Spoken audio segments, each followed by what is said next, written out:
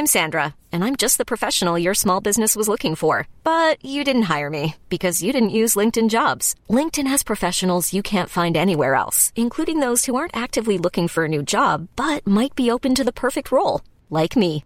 In a given month, over 70% of LinkedIn users don't visit other leading job sites. So if you're not looking on LinkedIn, you'll miss out on great candidates like Sandra. Start hiring professionals like a professional. Post your free job on linkedin.com/achieve today. Ever catch yourself eating the same flavorless dinner 3 days in a row?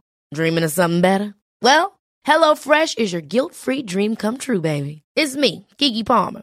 Let's wake up those taste buds with hot, juicy pecan-crusted chicken or garlic butter shrimp scampi. Hello Fresh. Stop dreaming of all the delicious possibilities and dig in at HelloFresh.com. Let's get this dinner party started. Hey, Dave. Yeah, Randy. Since we founded Bombas, we've always said our socks, underwear, and T-shirts are super soft. Any new ideas? Maybe sublimely soft. Or disgustingly cozy. Wait, what? I got it. Bombas. Absurdly comfortable essentials for yourself and for those facing homelessness. Because one purchased equals one donated. Wow, did we just write an ad? Yes. Bombas. Big comfort for everyone. Go to bombas.com/ACAST and use code ACAST for 20% off your first purchase.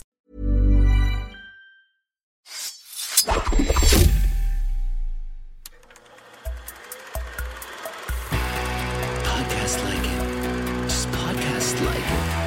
Podcast like it's 1999. Podcast like it. You want a podcast like it? Podcast like it's 1999. Podcast like it. Just podcast like it. Podcast like it's 1999. Podcast like it. You want a podcast like it? 1999. Welcome to Podcast Like It's 1999. I'm your host, Phil Iskov. And with me today, I am thrilled to say we have Cindy Chupak, writer-producer on Sex and the City, Modern Family, Divorce. She's currently developing for CBS a show with Sarah Cooper, everyone's favorite lip syncer, I think is who we're, yes, of course. And she also directed episodes of I'm Dying Up There and Otherhood for Netflix. Thank you so much for being here, Cindy. Thank you for having me. I'm a very big fan of Sex and the City. Obviously, you know, I'm doing this whole miniseries about it, so I'll try to kind of keep my fandom to myself. But please don't, because when our mutual friend asked if I do this, I said, "Well, are they the kind of guys who hate it and I'm gonna have to be here defending it all by myself and trying to explain why it was something?" I mean, I am curious to unpack a little bit with you about some things that have aged well and some things that maybe haven't aged as well. Like but the show, though, I actually love the puns, quite frankly. I think that they're, you know, we can talk about how. Yeah, listen, everything ages, right? And it's fine. I can be objective. And I would also just say too, in terms of like, I don't know if you're like me, but you know, the shows exist a little bit in a vacuum, right? I mean, look at, say, the fashion on Sex and the City or the technology on other shows. Like, things just age, and that's just what it is. And we watch shows or movies from the 70s and we love them. So people should just, you know, get over themselves. But I do want to sort of rewind a little bit to 1999 and how Sex and the City came into your life. And were you a New Yorker at the time? Were you living in New York? How did it all happen for you? I was in Los Angeles. I was in New York right out of college. I went to Northwestern and then got a job in advertising and lived in New York for like 3 years. And then I moved to LA to try television writing. And I worked on a lot of shitty shows. And I finally had worked my way up to Everybody Loves Raymond, which at least people had heard of and was like going to stick around and was a big hit. And I had written with a writing partner for the first like 7 years of my career. And we were just going to break up as writing partners. And so we both worked on Raymond, and he let us each write an episode separately, which was quite nice of him because you sort of have to reestablish yourself.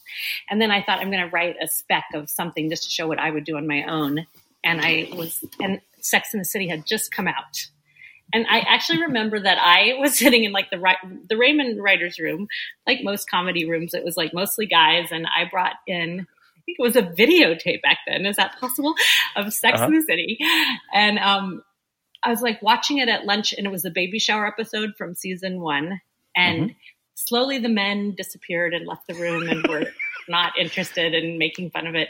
And I was just like, oh my God, because my writing partner had been married with kids. We had mostly worked on Coach and just a lot of shows that were mostly male skewing or about families, and nothing that I really was like attached to and this was just everything I was like thinking about, talking about with my friends. And I thought it was so smart and really sort of deep and sad and just nothing I had seen before.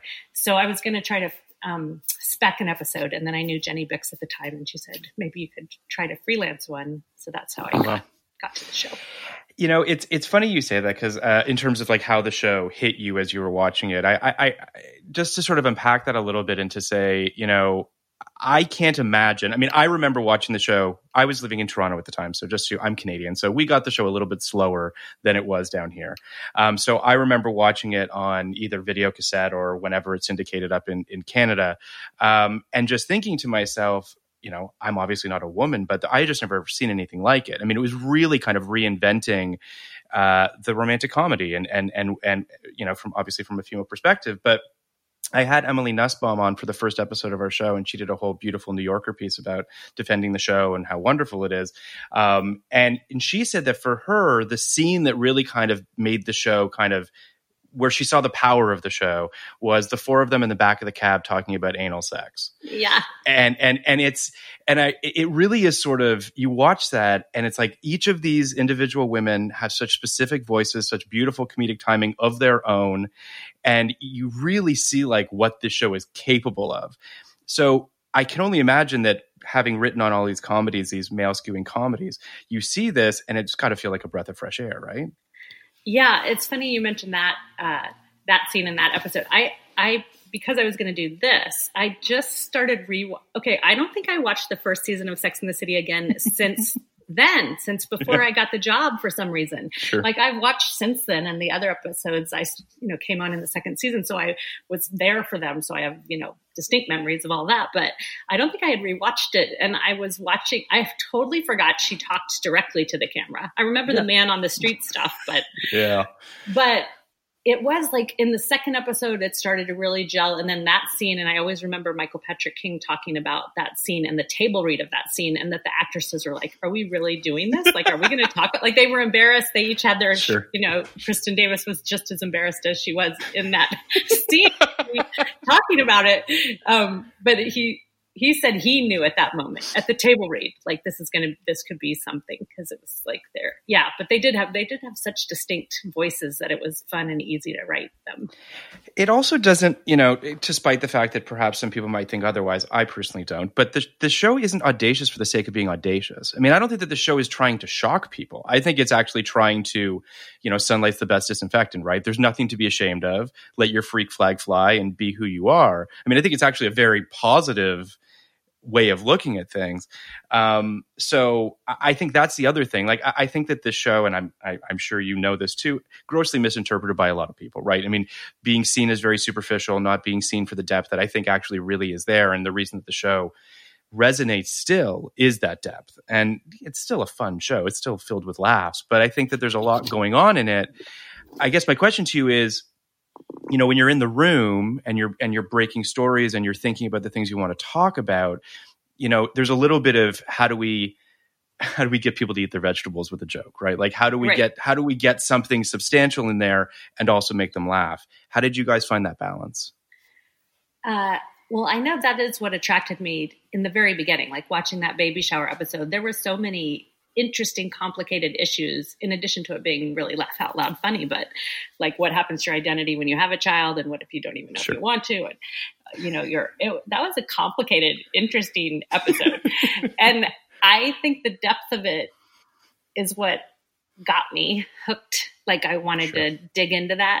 And I almost feel like it was also the other way around. Like you earned the sex. And like you said, it didn't feel gratuitous and shocking because I think partly because you knew and cared about the characters, and it was genuinely part of the story and part of what they were wrestling with, instead of just maybe we can get, I feel like sometimes you notice on some shows, there's just like on Entourage, there was sometimes And I love Entourage too, and I know your co-host. But sometimes it was just a naked person, and I wasn't sure why. Well, yeah. I mean, I'm not gonna sit here and ride for Entourage. I love Kenny and all of that, but I think that But I it's funny because if you do put them next to each other, I think there's a lot of people that made that connection that it's the men's Entourage. I don't think that show has nearly the depth that Sex and the City does. Now, I think part of that. I don't mean to take that. Yeah, and it's just that I feel like I notice sometimes when it feels like, and maybe for male skewing shows, that there's nudity or sex to keep someone interested, like to keep you watching it, or we're gonna pop this up here and it'll be part of the salaciousness of the show. Whereas it was really what the show was about for our show. So it was fun. They were kind of the yin to each other's yang. So I understand the comparison, and I'm not going to sit here and throw shade at Entourage. I do think that there's something to be said for, it's funny you mentioned watching season 1, which I obviously did before rewatching season 2 as I go through this miniseries, and I remember not particularly liking season 1. I have not watched it in a very long time. I was surprised, outside of the breaking the fourth wall stuff, which just makes me cringe. I think that the show is very fully formed almost from the jump. It really does know what it wants to say, which is, as I don't need to tell you, is very rare. No, you do need to tell me though, because I'm working on developing this new show, and as I was rewatching, I was like, how was this so? Because even though and Michael Patrick King joined in the second episode basically, and came, and I think he and Darren Star were such a good team because Darren really loved the social anthropology of it and kind of what Candace's book was and what this, but I think Michael also brought a lot of heart and soul to it and loved the big Carrie relationship from the beginning. But I felt rewatching it, the pilot, even though it was slightly off, Charlotte and Samantha, they appear just with Chiron, they weren't necessarily more important. Skipper, who I almost forgot about. Skipper, yeah. Probably thought he was going to be the 5th woman in the series. but it did have a voice to it and a tone, and it was looking at something specific, and you could see the story engine, and they definitely had such distinct points of view right from the jump that you could see where it was going.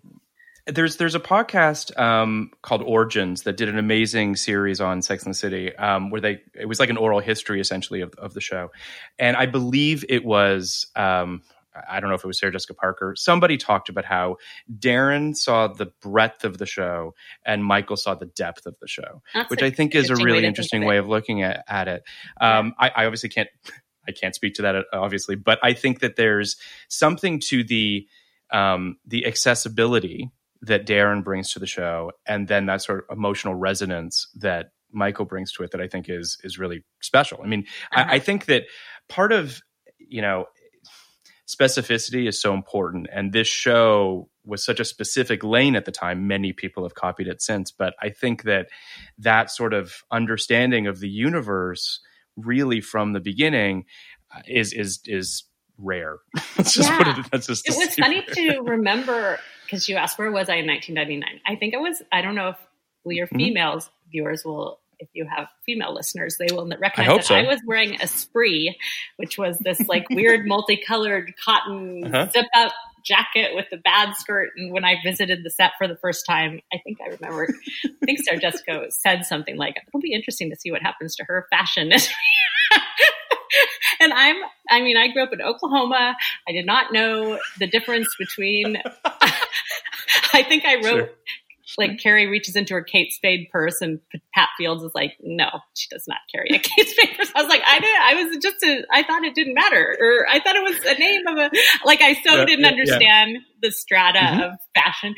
And I also didn't, when I read Candace's book, before I wrote the spec, I read Candace's book and I thought, I don't know if I can do this, because I didn't even know if that world, it felt like such a foreign world to me in a way. Sure. Those parties and, because I lived in New York, and then I just later realized I just wasn't invited. Those were going on. I was just living in a bad apartment in the West Village, and I wasn't in that.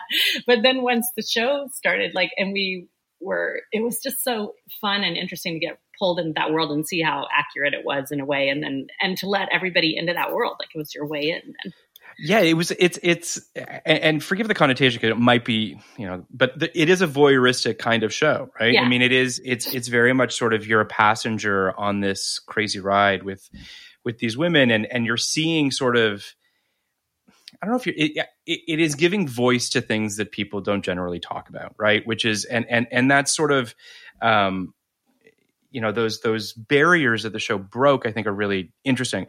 I think that, so your spec was the Chicken Dance, the freelance that you wrote in season 2, and then Evolution was, you were on staff for Evolution, or how did that work?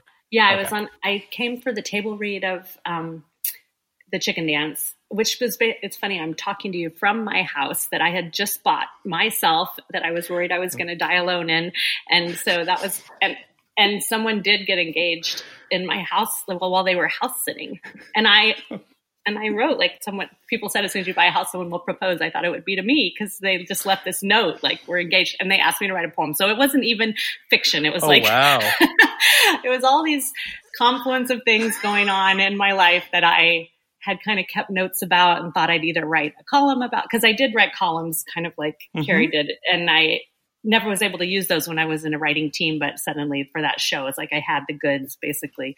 But I had just kept notes about all these things. And so when I pitched that, I remember Darren Star saying, like, do you have any bad ideas? And I thought, I have so many bad ideas for so many other shows, but for some reason this show, like, I've just been waiting for this moment to use all these ideas. I don't even know if you remember, but even the pink toothbrush head, that was at the time, like, I was dating a guy who'd given me. So eventually I started. Really? I know. We just did that episode. So yeah, I fully remember it's very, I think that I've read stuff and obviously you can tell me if this is true, that so many of these stories are real, from like the dating experiences of the writers or friends of the writers or some sort of a personal experience. And I think that's another reason why it feels so real, right? Like the specificity of the toothbrush head feels like something that people have lived through. Yeah, you probably have less opportunity to do this with Sleepy Hollow, but you still find your way in emotionally, a lot less. Right? Sure. I mean, yeah. Yes, you try to find that, yeah. But yeah, I feel like that was the joy of working on Everybody Loves Raymond finally, as we really did it kind of Norman Lear style and brought in our family dramas and that was where stories came from. And that was definitely on Sex and the City. It was, just group therapy.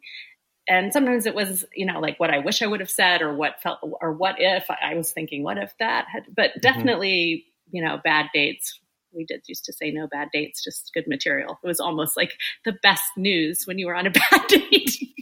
This is going terribly, but it's going to be good in the room tomorrow. It's funny. I did an interview with Amy B. Harris as well to talk obviously about the show. And she mentioned, and I don't know if you had this experience where she'd go on dates and the guys would know that they were either going to be in the show or not want to be in the show. Did it affect your dating life, writing on the show? Yeah, I think it did, for better or worse. I mean, I was a little kamikaze always. I was like, okay. The mission is you may die. That's how I felt about dating anyway. Just get in the plane. High stakes. Yeah. But it did give you an excuse to not be worried if it didn't go well, or just try it or do something for the hell of it. Yeah. Yeah. And then every once in a while we'd remember that we were people trying to fall in love, and one of us would like break down in the room, and then that would also be a good story. I think the more real, and not just dating. I mean, it's true though. I remember, I'm sure Amy told you when she came in with the guy who hadn't called her, and that became, he's just not that into you. But I remember many mornings where people were just genuinely heartbroken and then finally we would say, if this either needs to be a story or we have to start working.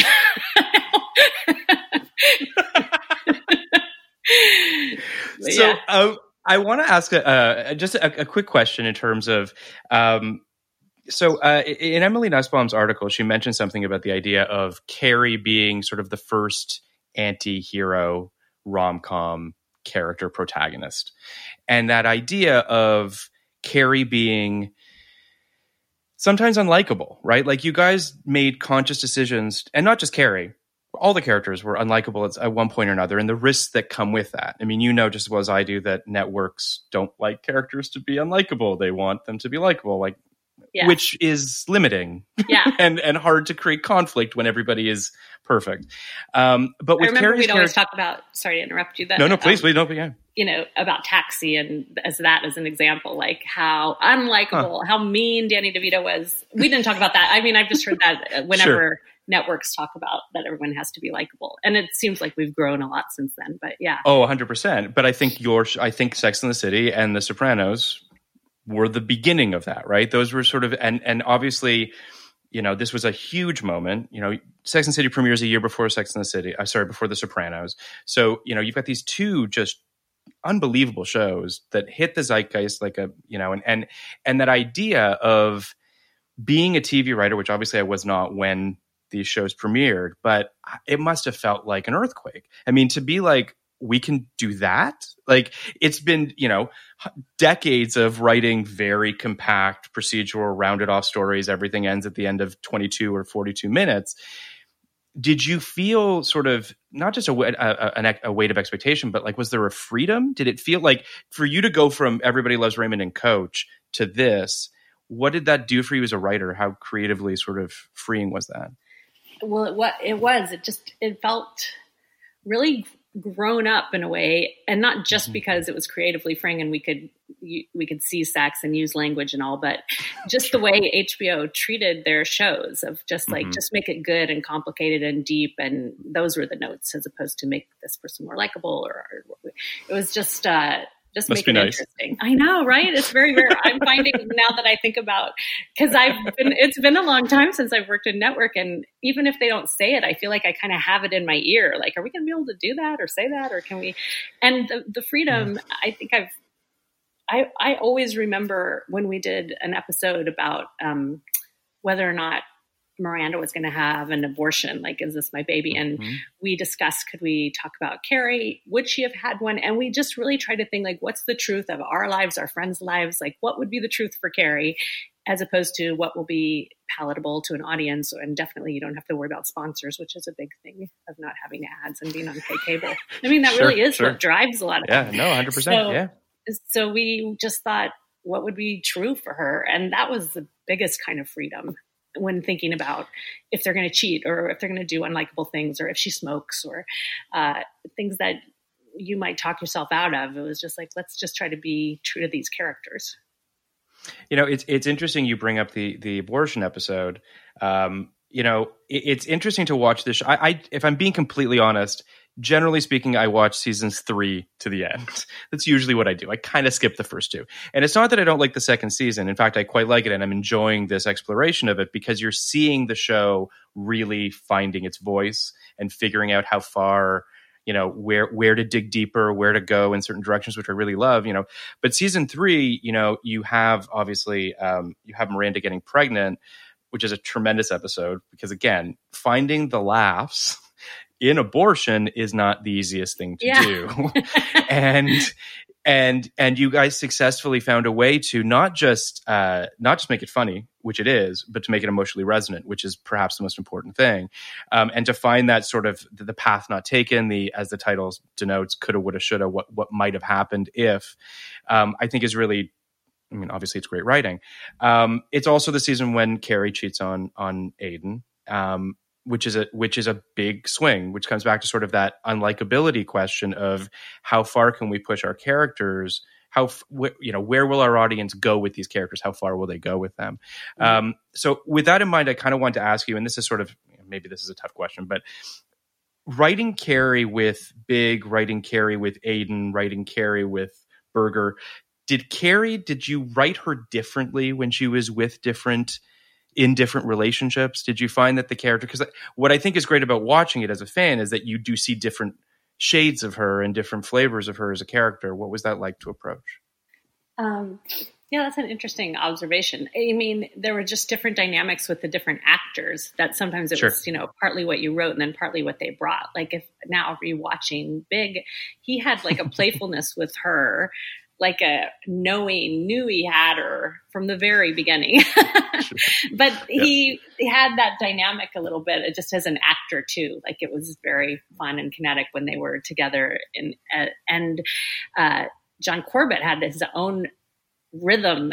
And I remember like in those early episodes trying to figure out if what we wrote was working for the way he said it. 'Cause he just kind of had a really interesting rhythm that wasn't what you expect for comedy. Like if you compare him to like Ron Livingston, who was much more like a comedy rhythm. So Ron Livingston was supposed to be sort of an intellectual, but John kind of brought his own thing that became part of then how we wrote him, and then kind of how Carrie reacted to him too. And so, yeah, it was partly the actors and the dynamic they brought, and then partly what we would sort of adapt as we saw what was just, you could kind of hear their rhythms after a while, and John's was different than we heard it maybe originally. Sure. But I kind of loved it. Well, that brings me to another question, which is sort of, the show feels very genuine and it feels very real, even though it's heightened. And I guess, was there improvisation, or was it a lot more of just like, I can only speak from my experience, which is that when you're a writer and you're watching the show or you're watching the dailies and you realize, oh, that actor has that tool in their tool belt that I didn't know they had. And, that's the excitement of finding new things in the actors that you can then explore in the writing. Was it more along, because you're speaking of like the voices, the specific voices, but also the cadence, the way that they did that influence, to some degree, the directions that you would write the characters into? Yeah, but it was a little more of a like watch and learn and then write it differently, as opposed to I've been on some shows where there is a lot more improv of the actors. I mean, I got to write the David Duchovny episode where he was like her old boy who was in an institution. Boy Interrupted? Yes, Boy Interrupted, which also was slightly based on truth. Wow. Okay. What I'll do Amazing. for the show. So I did. It was like, I had this boyfriend who had been my boyfriend on my Israel trip when I was in high school. Your birthright trip? Like, yeah. It was like a nifty, I don't know how many Jews you have, but anyway, it was kind of like you got to do it. And anyway, I met him and we stayed in touch, and then he was in New York when I was working on this show, and he left a kind of like a message, like vague about why he was in town and for how long. And then when I called him back, it was unclear. Someone else answered the phone and called him, like it was like a hall phone. Oh, wow. And I was so confused, and I totally and then we did have a relationship for a while, and then I wasn't never going to write about it. And then finally, once he said, are you going to have Carrie date a guy who's in a voluntary mental institution? I was like, no, I wouldn't. And he goes, you can if you want. And I just immediately went in the writer's room like, I can use it. That's really funny. But anyway, he's great in that episode too. He's wonderful. Yeah, he was really fun, and he was loose, and he improvised some, and he came up with some great lines. So so once in a while, depending on the actor, you would have some of that, but it was mostly just really watching and being delighted by how they delivered things, and then writing to that a little bit more. Yeah, I mean, he's really funny in that episode, and I do like the fact that the show. It's that time of the year. Your vacation is coming up. You can already hear the beach waves, feel the warm breeze, relax, and think about work. You really, really want it all to work out while you're away. Monday.com gives you and the team that peace of mind. When all work is on one platform and everyone's in sync, things just flow. Wherever you are, tap the banner to go to Monday.com.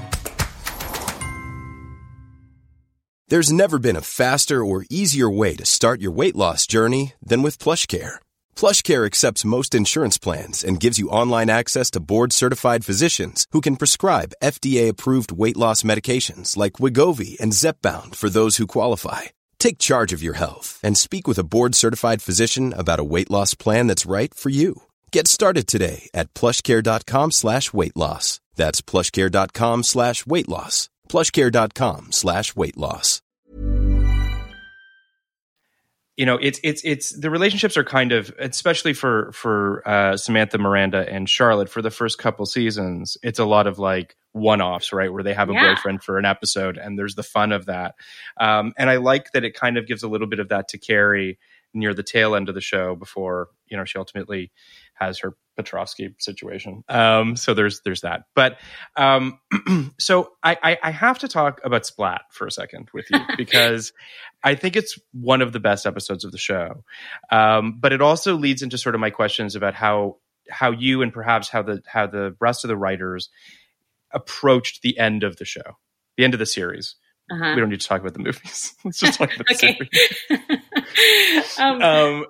Yeah, that was I got to co-write that with Jenny Bix, who was my friend who kind of brought me into the show in the first place because she was there with Darren and Michael, and when I was going to freelance, when I was going to spec, she said you should come in, and so that was there was so much.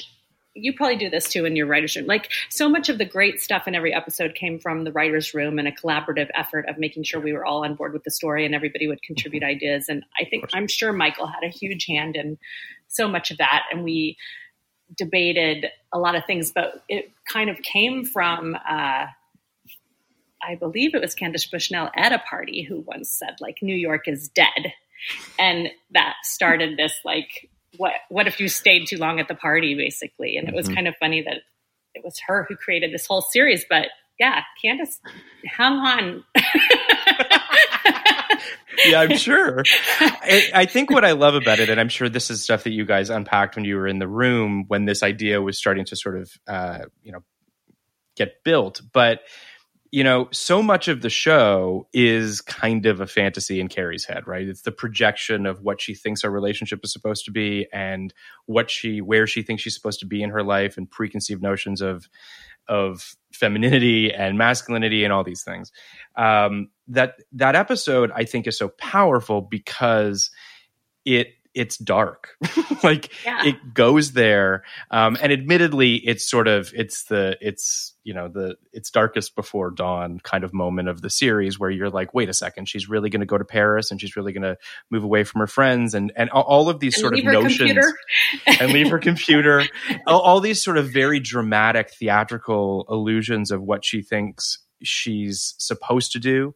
The big fight between Miranda and her outside the funeral is an amazing scene because it just feels so raw and it just feels like, Miranda's like, you have to wake up like you're living in a fantasy. I guess the question is, how did you guys approach that? I mean, the show goes to dark places often from time to time anyway, obviously, myself, my motherboard, myself, the one about, which is a fantastic episode, the funeral episode. Yeah. It's great. So the show will go there. But the speech that Kristen Johnson gives before she falls out the window is a real condemnation of the series that we've just watched.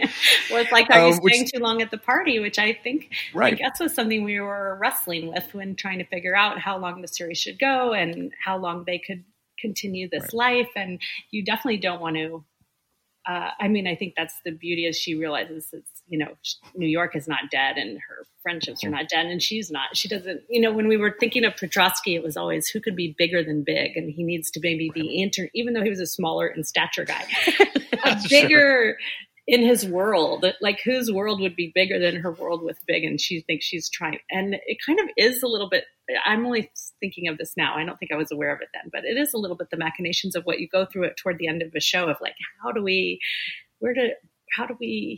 leave this party gracefully? And like, how big of a thing do you want it to be? And is it that you kind of had it all along, which is sort of where she comes back to. And, and I think when you asked, was that a problem dating? In a way it was for all of us. Like we'd all been living our lives for material and for just kind of observing, which was sort of the dilemma Carrie was having. Like, is it time to just start living my life instead of writing? So there was a lot of MC Escher, the hands. But I don't know if it was how aware at the time, but I do know that it was, it was really interesting to write this real fight, which Michael Patrick King had a big hand in, but that fight between Miranda and Carrie, because they were both right, really, and you cared about both of them, and you wanted to believe Carrie was maybe going on a great adventure, but it was, probably not. I think that it taps into this idea of you have to have a certain amount of delusion in your life, like in order to just not just to get out of bed in the morning, but to sort of to fight for what you believe in and to find the person that you're meant to be with, if it's love or if it's a career or whatever it is.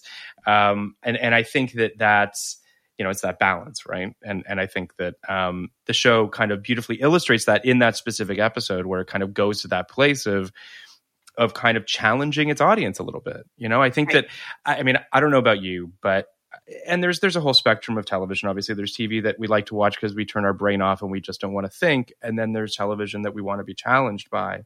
And I think this show kind of threads that needle kind of perfectly of being entertaining and being funny and all of that. But also kind of pushing back a little bit, especially near the end of the series. I think it's really special. Thank you. I felt that even I was aware of that, not how special, not how brilliant we were. I was aware of that it was one of those moments in time where it was just on the right show for me at the right time. I mean, I was the same age as they were and single at the time. And, but also just top of the game, how everyone was when we were in New York and working on stuff, we would overhear people talking about it. And that just doesn't happen anymore. First of all, there's so much TV that it's so rare that you might hear everybody, unless it's Game of Thrones or something that happened to be, or the presidential election results we're waiting on. Sure. Yeah. Whatever, But I think that was just a kind of crazy thing to feel like this little show we were doing that was very specific to that world was starting to be like an event that people were invested in and looking forward to. And that felt really special. I don't know. I knew at the time, like, I may never have this again, but just be happy that you're having this now.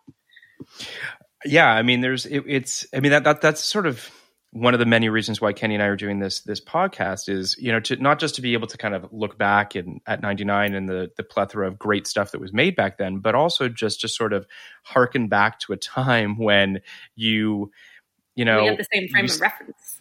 We have the same frame. It's funny because, and you just said the election, and it's true. I mean, last night it might have been today. Who knows? The last 72 hours are a blur. But someone tweeted, it's amazing. Something streaming will never have is that we are all collectively watching this thing together. We are all existing in this same space together. And sports does it, sure, but there's something missing about that appointment television. Mm-hmm. That water cooler television, the water cooler is now, I guess, Twitter. But it's just interesting to see how we it used to be Sunday nights, like at this time, and there, didn't necessarily record it. It wasn't going to replay until much later. Like you had to be there. Yeah. And there was something unifying about that, knowing that, I mean, now there's all the, don't tell me what happened. I haven't seen it yet. I haven't finished it yet, or I'm only halfway through, or like we were all at the same point at the same time. Yeah, it's pretty amazing. And thinking about, like, you just mentioned, you could record it maybe to a video cassette if you wanted to, but generally speaking, you're waiting probably about a year until the DVDs come out. Like the idea of binging, the idea of being able to sort of have all the episodes in front of you, very rare. It's pretty crazy to think about. Now we take everything for granted. We want everything the minute that it's done, and it's probably changed us quite a bit. We have no. It has. It's that marshmallow test in the giant scale. Right? It's true, but there's something about that idea of savoring it. I mean, I think that we're. And this goes for all pop culture, and this maybe goes for maybe outside of pop culture too, which is we have no patience. We want everything all at once, all the time. Mm-hmm. And we don't necessarily savor and live in the moment of enjoying the thing as much as we then want to deconstruct it or break it apart into a million pieces on Twitter or Instagram or whatever it is. No, it's true that you were missing in a nice way that, that the instant critics too. You kind of got to just listen and see if people would, like now it's like you could be real. I remember at Modern Family, Danny Zucker used to like be just watching the Twitter feed as the episode was airing, and we could tell if a joke landed in the moment it was said. It's very different. And I don't necessarily know that it's worse. Like I don't know that one is better than the, it's just different. Yeah, it's interesting to get the feedback. It's kind of, and it can be kind of gratifying. Like you hear the laughs that you don't get to hear when you're doing like a single camera show. For sure. I mean, I when we were doing Sleepy Hollow, it is also, you know if it's working, I guess, is maybe the more important thing, right? Or you know if it's not working in a way that you never could before, right? I mean, a show lives or dies based on, you know, the introduction of a love interest and whether or not that's going to work for the arc, or whether or not it's going, you know, there's just so many things that so many sort of intricacies that you can't really think about. So that instant knowledge is great. I don't know that I needed all the feedback that I got. Yeah, but, I'm sure. If only we could pick and choose. I know. Do you believe the bad, and can we just believe the good? I know that's the thing about reviews and all that. It's when you say you know it's working based on what you mean, the audience that already loves the show, then you get the feedback. That's kind of who you're aiming for. Yeah. Right? It's like it's like, I'm sure you've been to a test screening, which is a terrible experience. Oh my God. Those fucking dials. But it made me realize I don't know how to read people at all. Cause usually I was like watching their faces thinking, especially men. I remember thinking this, like, I thought he liked it and he hated it. And then this is my problem on dates. You know what I also learned after we did the test screening of the pilot of Sleepy Hollow? Because they put all the women in one room and the men in one room. And you're on the side of double-sided glass and you're just bouncing between the rooms listening to them. And they have the dials to tell you if they like the line or... And then there's like focus groups where they talk afterwards. And I remember thinking, it's amazing how much smarter women are than men. Like the women are all like talking about the nuance of character and why these characters are making the choices they were making. And the guys are like, it was cool when the Headless Horseman blew that thing up. And you're just like, fuck me. Like, this is why we're all doomed. Anyway. But it is what it is. Yeah.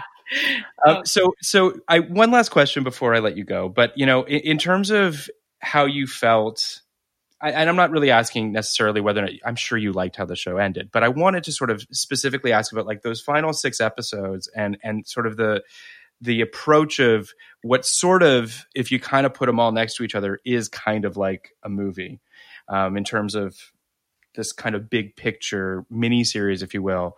How did you guys sort of approach that last run of episodes and how, not so much how you wanted it to end, because I appreciate the fact that it doesn't have a big period at the end of it, that there's a little bit, that there's an ellipse and that it feels like these characters continue their lives and go on, and they do in the movies, but we'll just say in the series, it doesn't sort of have a finality to it. I'm sure that was an intentional thing. I mean, how did you approach those last episodes? Yeah, I mean, so much debate about that, about whether how much to tie it up in a bow, and can she be alone, and would it be more powerful if she was just alone? Is it kind of trading? Was it? Yeah, there was a lot of debate. I was on the side of, if we can't write a happy ending, I just felt very invested that we should be able to provide one if we had the power. Because you normally don't. That's true. I don't know. Yeah. That's probably very anti-Hollywood, or it is Hollywood. It's what Hollywood is based on. But I did feel like I was sort of for that, but I liked that it didn't, get all wrapped up tidy, and it was still very much about the friendships, and that felt true to our show. But yeah, it was a complicated thing. We did a lot of debating, and then I do remember we had a lot of voices in our ears, and I can't remember how at the time because it wasn't Twitter, but I do remember feeling a lot of pressure from audiences about what we were going to say at the end. And then, sorry, please. I didn't mean to cut you off. And then those episodes just, I think, there was something kind of celebratory. We were in Paris filming, those last couple, and then, so that was amazing. But then also, like the I Love a Charade that I got to co-write with Michael Patrick King, there was just a lot of fun and nostalgia as we were filming, kind of knowing this is the last scene these characters are doing together. You know that probably from shows, but it was emotional for all of us because we really just lived with those characters and those stories. So it was, I don't know, there was a lot of love. I feel like when I'm watching a show, I can tell if the writers like the characters, and I'm sure you feel the same. And the actors even sometimes. You can just, if you don't love them, it comes through and you can sort of see it and feel it. And in that show, I think we just really did love those characters and everything they'd gone through. So I think you sort of feel the culmination of that at the end, hopefully. I fully agree. And the idea of ending a long running show, especially one as beloved as this one was, feels nearly impossible for me. Like, you're never going to make everybody happy, which I guess is the thing. You just have to go in knowing, this is only going to, this isn't going to work for everyone. And that's just how it is.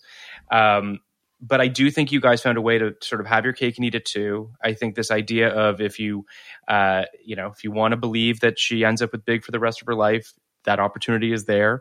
And if you want to believe that they just continue to, I don't know, have problems and go their separate ways, then that's possible too. The idea, even in the final VO from Carrie about how loving yourself is the most important thing and it's not about somebody completing you. I mean, I think that stuff is all incredibly important, and it's an important message to say. And I think that individually, these relationships speak that too. I mean, I think that each of these women are shown to not be completed by the men that they're with in their individual storylines as the show comes to a culmination, which I think is obviously incredibly important as well. A very hard thing to do, a high wire act that you guys successfully did. So, I mean, that's an amazing thing. It was just one of those lightning in a bottle moments where everybody was sort of doing the right job, I think. And from actors, costumers, like, you just felt like everyone was on their A game. And I can't, I feel like I can say that because I only have a tiny piece of this puzzle, It was just like really exciting to be there and be part of it. I didn't really get to finish answering your question, and I should, because in 1989, so I freelanced Chicken Dance. And so Phil Rosenthal, who was running Everybody Loves Raymond, he let me write an episode of that by myself. But then I told him I got the opportunity to freelance, and he let me, which is kind of rare because I was on a network show and he let me freelance an episode of this other show. And at the time I joked that I felt like I was on this family show, but I was having this affair with Sex and the City because it was just such a different world to write that. And it was so me in a way that I hadn't gotten to write something before. So when they let me come to the table read, which was at ABC Carpet while they were filming another episode. And I really felt like I was just being transported into this show I loved, even though, because I was still kind of a girl from Oklahoma. I hadn't worked on single camera. I hadn't really worked in New York on this kind of a set. Right. There's all these actors I love that I had written for, and they didn't do anything to my script, which was like weirdly scary because as a writer, you're usually when you're on a show, you're like, they changed everything and you complain about it. Well, this was like, this is off my printer and they're about to read it and there's nowhere to hide if this does not go well. I felt really exposed. Like, why did no one do anything to the script? But and then even afterward, I was so nervous, and Kim Cattrall went and talked to Darren Star, and then he introduced me, and I was so nervous because I don't know if I'd been on network sitcoms where the writers themselves often laugh loud just to make sure that it seems like it's going fine, and the network, everybody's laughing, selling that this is working. And well, this was like a movie table read, so people were not laughing and I could not tell if it was working. It's going into such a hole. But then afterward, they were very kind, and Kim said something about how I got their characters, and Sarah Jessica sent me like a little gardenia in a bowl afterward. So I asked my agent, could I leave Everybody Loves Raymond and go do this show, do you think? And it felt like, why would I ever do that? I finally was on a show that was going to last for a long time, and Raymond was like a sure hit, and my parents had heard of it. And it was 22 episodes, and and it was a really happy place to be. Like, I really liked the show and the people, so I did. I left and I joined them, and so I wrote Evolution that season. But it was just like, it was one of those things, and it was less money, and it was a less sure thing, and nobody had heard of it. But it really like changed my career to go do that show. Did you feel like? I mean, again, I wasn't down here when the show was airing, so I can't really speak to this. But was the show a hit right out of the gate? Because it certainly felt like a buzzy show, I guess, is maybe not a hit so much as that people were talking about it. It felt not. Let's just say my parents didn't know what it was. And my dad, who's an accountant, was like, why are you leaving this show that everybody knows? I mean, it was HBO. Not everyone had HBO. No, I'm sure. And That's so funny. It hadn't quite caught on. So not everyone knew about it. And like I said, when I watched it in the Raymond writer's room, all the guys were like, what is it? Like, I think a lot of people dismissed it very easily. But women, it was like it was just talking our language. And so people found it. But then by the time I joined in the second season, we went to the Golden Globes and won a Golden Globe. And that was the moment I remember like going backstage through the kitchen and everybody screaming like, oh my God, people are watching this show. Like, There's debate about whether the Golden Globes, how legitimate, I don't know. It's 52 people from random countries. but I will say that you've made it when you're going through the kitchen somewhere. That's generally that's a good sign. Yes, exactly. Being escorted out on the way to the press room.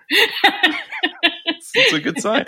I mean, I think that it's funny because, as I mentioned earlier, watching season 2 again, you're really starting to see a show finding itself and finding its lane, and the sky's the limit after that, right? Like, it's just, you can just see the show just really ascend, that ascension, which is, and I think that Sex and the City helped The Sopranos, and The Sopranos helped Sex and the City. Like, I think they both spoke to this to this network that was willing to really throw caution to the wind and shatter our preconceived notions of these genres, which is really exciting. Yeah, and they really were just going by their. They were really trusting their instinct on what was interesting to them. I think after that, there's sort of a chasing your tail where you're trying to find the next whatever, and that's just an impossible target because nobody knew. I think Darren didn't know when he was making Sex and the City. I think that would be so stifling to try to figure out how to do something that would hit the zeitgeist, Yeah, it's who knows? Yeah. So yeah, I think we were filming in the same soundstage as Sopranos. So they would be down there with meatball subs. We would go to their craft services because we had all salads. Just think about how crazy that is. Yeah, we had Tim television history, who was a director on Sopranos, and I think he did the episode where he just did some really bloody, scary episodes, and then he came over and did with me. He did was it All That Glitters? It was whatever when Stanford had the gay prom, and it was just this beautiful, sweet gay scene that, and I remember Tim Van Patten was like, "This is so nice over here." It just seemed nobody was dying. No one's murdering anyone on this show. It's just, I'm just thinking for a second about the hallowed ground that these two shows of television history shooting in the same sound stages. It's just, that's an unbelievable thing to have been there when these two game-changing television shows were happening concurrently. It's I can't even imagine. It must have been really exciting. It's all downhill from there. That is not what I'm saying, just for the record, to be very clear. But I just, as I mentioned earlier, what I love about this podcast is the ability to not just look backwards and see, what greatness was there, but also what greatness has come from it. And I think that Sex and the City has changed television, right? And there was so much TV that is, riding its coattails, for lack of a better way of putting it. And I think that's there's a lot to be learned from this show and the choices that were made. And listen, I think that some things age better than others, and we don't need to do that. But I think that it is, I have binged this show, and I as you mentioned, you probably haven't watched the show in quite some time. I hadn't. When you talk about season 2, though, they shoot single people, don't they? I think that was the episode that it was oh, okay. This is really interesting because it's that question mark that was hostile, but it was just it was meta because it was looking at what the subject of the show was. Can these women, because there was a lot of criticism, even though it was mixed staff of this is a gay man's view of what it's like to be a woman, and they're just voracious sex, and it's not really true, and this is how women talk. And it was the show was sort of willing to go, well, let's look at this. Are these women, is this sad? Are they willing to, when she doesn't have sex too? Yeah. Anyway, I sound like it's and the New York. I was a fan the New York Magazine cover, and just that idea of the deconstruct. Which speaks to today. Now it might be a a web article or a tweet or something like that. But ultimately, that magazine cover is hostile because it's speaking very loudly about what this character is going through, but also, I don't know. I think that this idea of sort of personas, which seems to be now more than ever, especially when we have sort of a social media persona and then who we really are, and then people that have real Instagram accounts and fake Instagram accounts, and it's just all kind of crazy. Yeah. That really is a commentary on that through that episode. It's and then you had a very young Bradley Cooper in it as well. So there's that too. And not even a big role. That was so great. No. but delivers that line great when he smacks the magazine on the window and says, "Is this you?" It's great. But yeah, I mean, it's really interesting to see how the show sort of all the people she could have decided not to sleep with. I was going to say, boy, Bradley Cooper. Yeah, I mean, she did sleep with Timothy Oliphant in season 1, so I mean, it all kind of works out in the end. But yeah, but yeah, it's really interesting to see how this show just I've binged it many times, and it's just they're like Tic Tacs. You just got to keep you got to keep watching it. It's great. Well, thank you for being. But more than anything, thank you so much for being here, Cindy. I really do appreciate it. Thank you. Thank you for being and you know, I really just sorry, please go ahead. No, I was just going to say thank you for being so thoughtful about your questions and the way you're looking at all of 1999. It was a good year. It was a good year.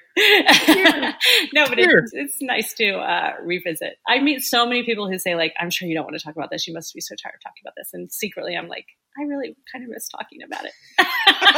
How sad is that?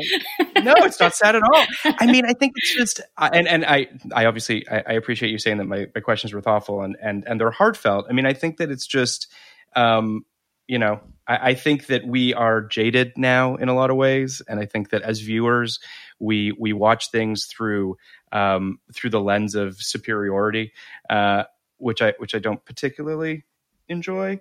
So I always was attuned to that. Even starting out, I feel like there were a lot of writers who got into it because they felt like, well, I could do better than that. And I always felt kind of like, well, first of all, no one set out to do something that wasn't good. There's a million ways things can go wrong, and it's just so rare. That's why I say lightning in a bottle when it goes right and when it then resonates. So I never really approached TV critically. I'm just kind of amazed when it all comes together. So I know what you mean. Well, you say that, and I think this is a kind of a perfect point to end on, that I, you know, people don't realize how hard it is to make television. I mean, when I talk to my parents about it, you know, and my mom really loves a show, she'll say, well, when's it coming back? And I'm like, they have to write them and make them. I'm like, it's a thing. Like, it's not just you snap your fingers and make more of them. So it's very hard to do. And then on top of it, you got to get the planets to align, right? I mean, like, it's really about like the right people and that lightning in a bottle thing. And when you do have that, it's so special and you know, worth talking about with you over and over and over again. So, I mean, that's why people want to talk to you about it. So. Well, thank you. Thanks so much. So thank you so much for that, of course. 1999 podcast like it. You want a podcast like it? 1999.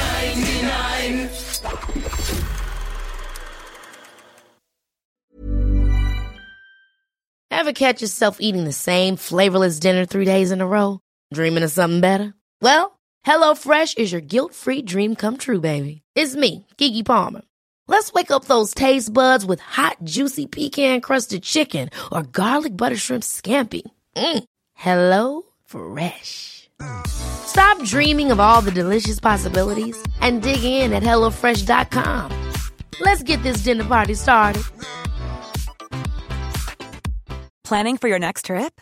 Elevate your travel style with Quince. Quince has all the jet-setting essentials you'll want for your next getaway, like European linen, premium luggage options, buttery soft Italian leather bags, and so much more. And is all priced at 50 to 80% less than similar brands. Plus, Quince only works with factories that use safe and ethical manufacturing practices. Pack your bags with high-quality essentials you'll be wearing for vacations to come with Quince. Go to quince.com/pack for free shipping and 365-day returns.